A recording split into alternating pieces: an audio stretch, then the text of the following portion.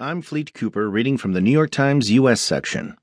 The Brilliance of a Stradivari Violin Might Rest Within Its Wood by Steph. In the violin-making world, two names reign above all others: Antonio Stradivari and Giuseppe Guarneri.